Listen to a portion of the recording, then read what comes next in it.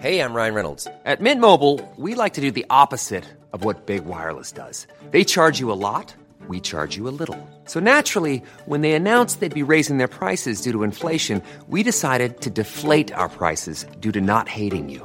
That's right. We're cutting the price of Mint Unlimited from $30 a month to just $15 a month. Give it a try at mintmobile.com/switch. $45 up front for 3 months plus taxes and fees. Promo rate for new customers for limited time. Unlimited more than 40 gigabytes per month. Slows full terms at mintmobile.com. Hey, it's Ryan Reynolds, and I'm here with Keith, co-star of my upcoming film, If, only in theaters May 17th. Do you want to tell people the big news?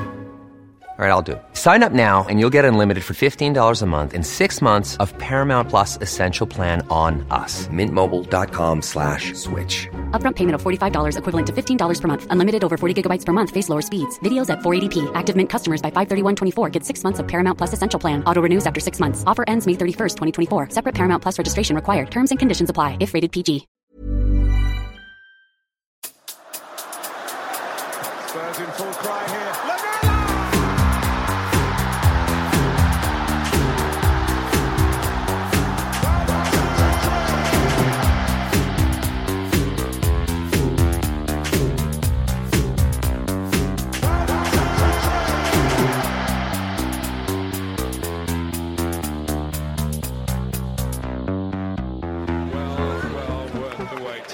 Welcome, listeners, to The Extra Inch. My name's Windy. I'm joined by my sidekick and best friend, Bardi. Hello, Bardi. Hello, Windy. And our tactics guy, and someone I'd never even dream of substituting at half-time, Nathan A. Clark. Hello, Nathan. Hello, Windy. A little look behind the curtain. 3 of us have been recording Amazon All or Nothing watch-along bonus episodes for the last 3 hours, so we're quite drained by this point, but we wanted to get together and talk about the Everton match.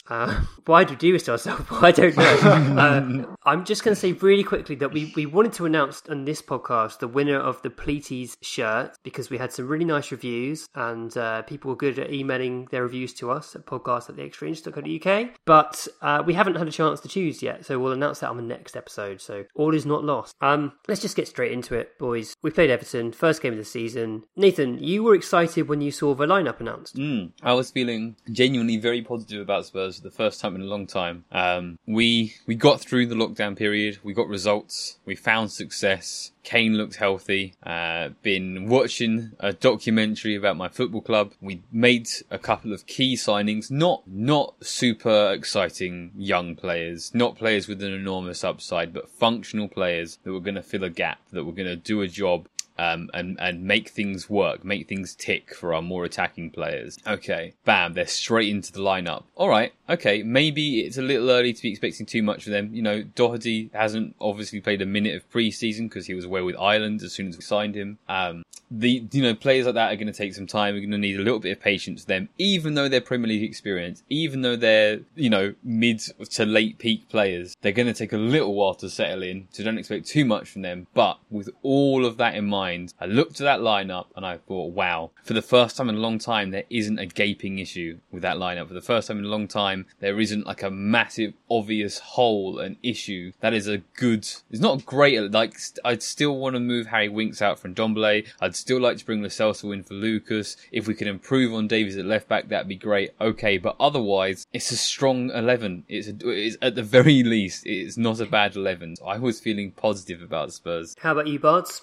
Yeah, I was feeling really positive as well. I mean, as Nathan says, I thought we'd signed 2 Premier League ready players who perhaps would start a bit better than they did, but it just seemed that Everton signed 2 Premier League ready players who were a little bit more ready than us. And I think as many times with Tottenham over recent months, it came down to our midfield just was unable to cope with their guys. And yeah, it's a bit like that. So I agree with Nathan that in some ways it was an exciting lineup, despite no Ndombele, no Lo Celso. There were things to get excited about, but equally I saw Everton's lineup and I thought, oh wow, okay, they've done the same thing. They've thrown in all their new players. They've even managed to bring in James Rodriguez, who no one thought would start this game. Everyone thought he was going to be on the bench at the maximum, and that made me a little nervous, I must admit, when I saw their starting 11.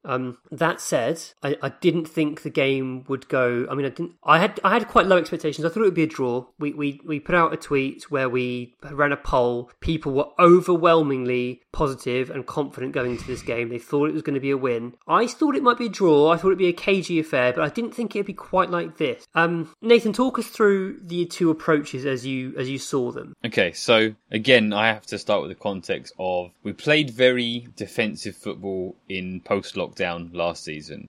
We played on the break, but I accepted it. I looked past it for two reasons. One, we were getting results, which, always goes a long way, will always go a very long way for a lot of fans. And two, there were the circumstances. It was the fact that it was Mourinho's still his first season. It was the fact that there was this sort of mini pre-season mess up, the fact that there were holes in the squad. I said, okay, fine. Mourinho's playing Mourinho football, but the reports when he first arrived was that he was going to do something new. Yeah. Okay, fine. I'll wait until Mourinho's second season before I start to judge him on the type of football we play. And the first 10 minutes of this game, we pushed them high. We pressed them a little bit. We had a bit of the ball. And then we stopped having the ball. We sat all the way deep. We tried to counter and we failed. Buddy, what did you think of the team shape, the setup, compared to what Everton were trying to do? I mean, it was very difficult for Højbjerg and Winks, and at some point both of them looked a little bit lost. I don't think they work as a two, and there seems to be like a common factor here. There's always, I don't think they work as a two, and it's always when Winks is alongside one of anybody. And I just felt that he looked a little bit lost when when they were trying to press. It was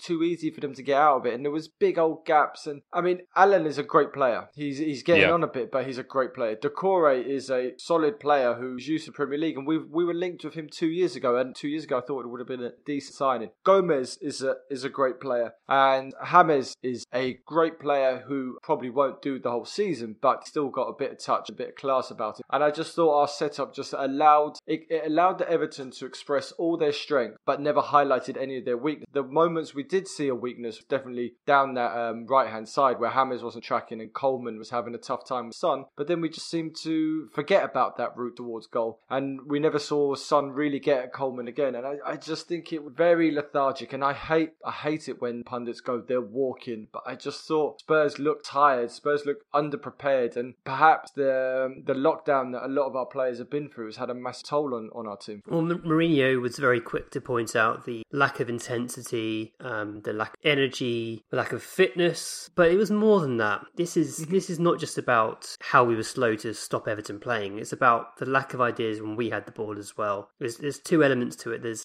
our defensive structure, how we intend to win the ball back, and then what we do when we do win it back. And neither were very good, and neither gave me much hope that we've developed something new and exciting, as Nathan alluded to.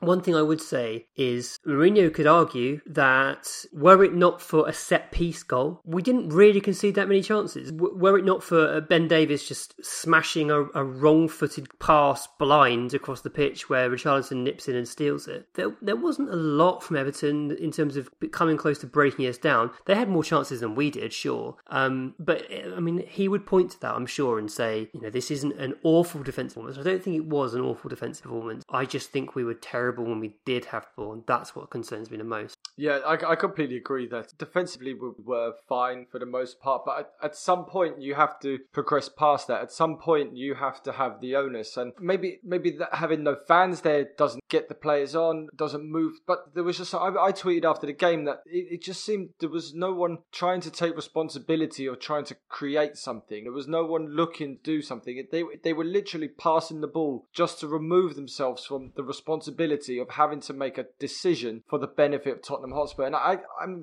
a positive person, but I'm not going to be positive for the sake of being positive. It was concerning.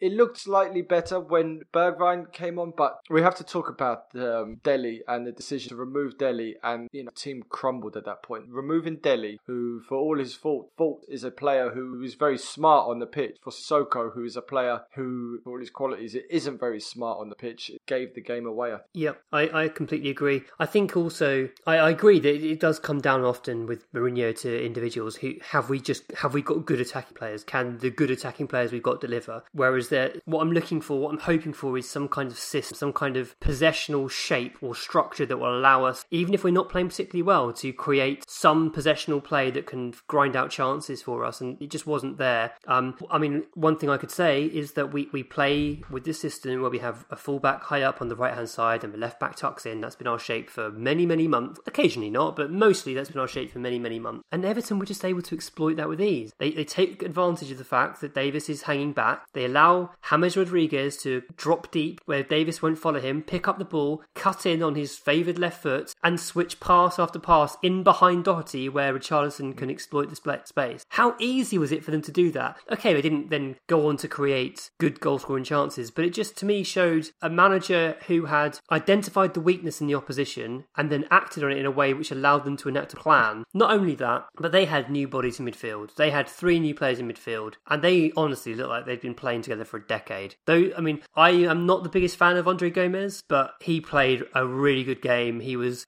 unleashed by Allen, who just fabulous signing, I think, for Everton on that showing. They looked like they played together for a long time, and we didn't. We looked like a team of strangers, a team of individuals, and that's the thing that concerns me most. Nathan, where do we go from here?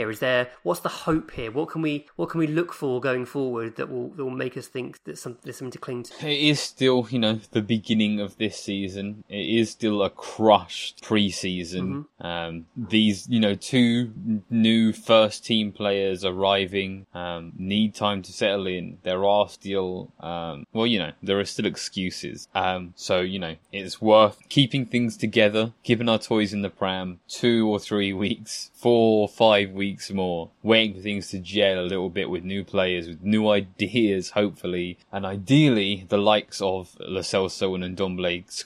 I'm genuinely scraping the barrel to say I'm really glad that Ndombele was on the bench and Ndombele came onto the pitch. At least there's that, man. At least there's that. But I mean, I can give it a bit more time, but if it's going to be like that for another month, I can't take it, man. So we had a question from Jumpin' Joe in the X-Subs text channel on Discord. He says, our midfield was totally overrun today. Do you see that being a problem this season? Obviously with the Celso back, that'll help, but it just looked hopeless. To compound that, there seemed to be no one trying anything, runs, forward passes, etc. until Ndombele came on. What do you think, Bardi? Did Ndombele give you any hope?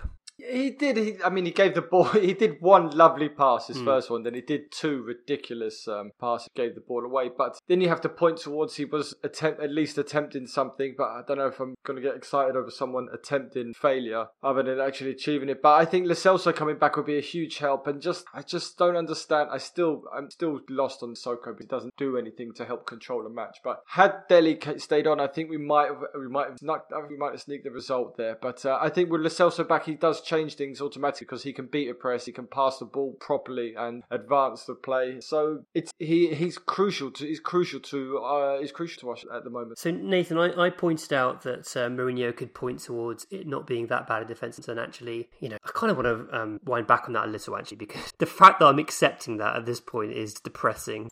We've gone from at peak Pochettino. I accept that Pochettino he was terrible towards the end. Things got really 100%. Bad. But at peak Pochettino, our defensive system was we don't let the opposition have the ball in the first place, and when they do, we press the shit out of them and win it back quickly. Like that was the dream, and I kind of want to go back to that. But ignoring that, accepting what we've got in what Mourinho wants to achieve defensively, i.e. stay compact, don't commit too many bodies forward, don't make mistakes, as he was saying in All or Nothing. Match of the Day highlighted that we ranked 12th out of the 12 Premier League teams who've played so far in terms of interceptions, 12th in terms of possession won, and 11th in terms of attempted tackles. Did the lack of defensive actions concern you, Nath? So apparently we attempted 9 tackles, of which 6 were Højbjerg's. Yep.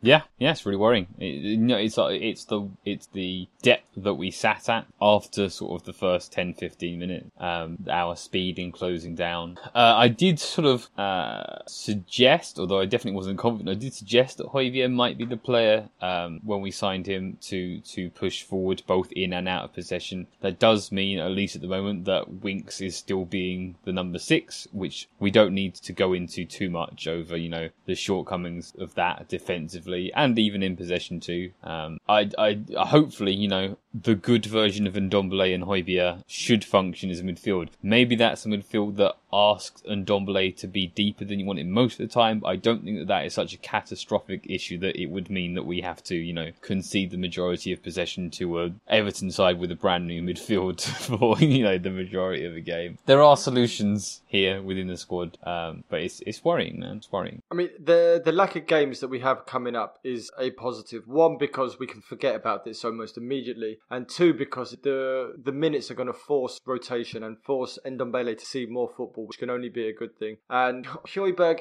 I mean, you could have put Piccolo for Mateus in that team and he would have looked bad. I think Højbjerg did okay. So I think there's still something good there. And I think Mourinho turned to Ndombele when it could have been easy to turn to Lamela instead, which is a tried and trusted method. It either speaks to desperation that he now has to kind of go back on everything that he's stood up for about not playing him, or we are really that in much trouble that this is Mourinho's kind of last roll of the dice. And if it doesn't work with Ndombele, then I don't know. I didn't mean for that to take such a dark turn so positively. Just to say one more thing about defensive actions before I promise I will move on. There was a really interesting tweet from THFC_Kaj who picked up and pinpointed that Mourinho had said post-match that Lucas was one of the players who, for me, was physically better because he was one of the guys who had a very good pre-season. He was one who was showing me he was capable to create and win duels in there, so he decided to change Lucas for that position, i.e. he moved him into the middle, try and put some pressure on Allen at the base of Everton's midfield. Now, alongside that is the actual reality of that, where Lucas attempted 16 ground duels and won 2. And the tweet says, "I don't have anything else left to say. Lucas Moura will never be defeated." And 0 key passes as well. 0 key passes again. I mean, this is the thing, that he's such an unproductive player in an attacking sense. Such an unproductive player. So for a player who takes more risks than anyone. Absolutely. He's there simply because of his ability to press and run. And if he's not doing that effectively, yet he's staying on the pitch when someone who could genuinely achieve something in Delhi, he might not be brilliant for 90 minutes, but he could genuinely achieve something, gets hooked. That I didn't like that sub at all. So there are 2 caveats here. One is that you can literally do this, and I've done this myself. I've done this to Pochettino. I've done this to, Zidane. You pick up something that they have said, which uses sort of statistical language. You go to the stats where it's a direct contradiction. As much as I will always take the opportunity to dig out Mourinho, this is something that is applicable across the board. The second one is that there is a difference, you can say, between capable and doing, right? Even if Lucas created 0 chances, even if Lucas created, won 0 duels, that doesn't mean that he wasn't the only one who demonstrated that he was capable of doing those things. That does speak to a very, very, very sorry state of the team if your most capable player is someone who's done nothing. Indeed. So I thought it'd be interesting to talk about prediction from a couple of different contexts. So I put a post on the Patreon. We've got a Patreon, by the way. Did I mention that? We've got a Patreon. I put a post on there before the game. In fact, it was on Saturday. And I said that it's really strange that we've not released a pre-season predictions type pod. This seems like it's something that we would do and have done in the past, where we talk about how we see the season going, who we think might do well, where might we end up, what might we achieve. And I hadn't spoken to either of you about it. I still haven't. But I wondered whether perhaps we just naturally not got round to that because none of us wanted to face up to what we're about to experience as Spurs fans. And in my article, I put that I think we can't finish top 4 with the current squad because of the schedule, because of the limited depth, and because we're just not that good. But I did caveat that by saying, if we bring in more players before the window, then that could all change. Nathan, any thoughts? Firstly, why haven't we done a prediction? Do you think there's something in that? Do you think you're just anxious? But also, what's your gut feel on where we will finish the season in the league? I don't think it's because of our unconscious fears that we didn't record it. I think it's the season started before the season ended, and the documentary came out, and we've been doing all this other Patreon content as well. So I think it's just a matter of timing. I think if we'd have had a full summer, we'd definitely have got round to that.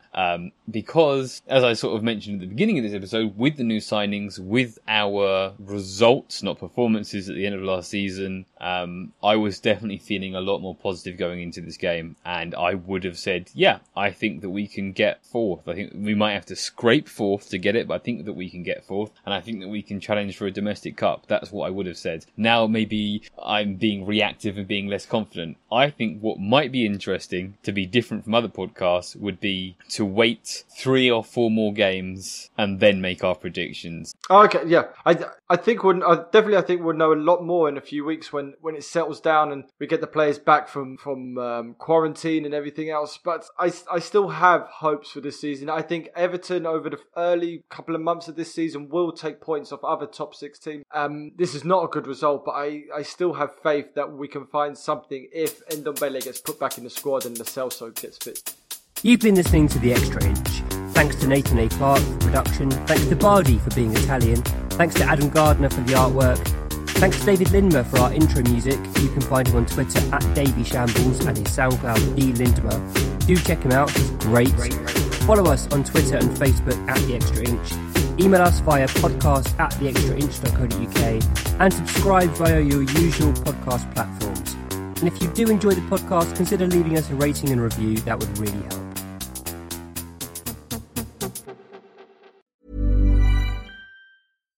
Hi, I'm Daniel, founder of Pretty Litter. Cats and cat owners deserve better than any old-fashioned litter. That's why I teamed up with scientists and veterinarians to create Pretty Litter. Its innovative crystal formula has superior odor control and weighs up to 80% less than clay litter. Pretty Litter even monitors health by changing colors to help detect early signs of potential illness. It's the world's smartest kitty litter. Go to prettylitter.com and use code ACAST for 20% off your first order and a free cat toy. Terms and conditions apply. See site for details. Hey, it's Paige DeSorbo from Giggly Squad. High quality fashion without the price tag. Say hello to Quince. I'm snagging high-end essentials like cozy cashmere sweaters, sleek leather jackets, fine jewelry, and so much more. With Quince being 50 to 80% less than similar brands. And they partner with factories that prioritize safe, ethical, and responsible manufacturing. I love that. Luxury quality within reach. Go to quince.com/style to get free shipping and 365-day returns on your next order. Quince.com/style.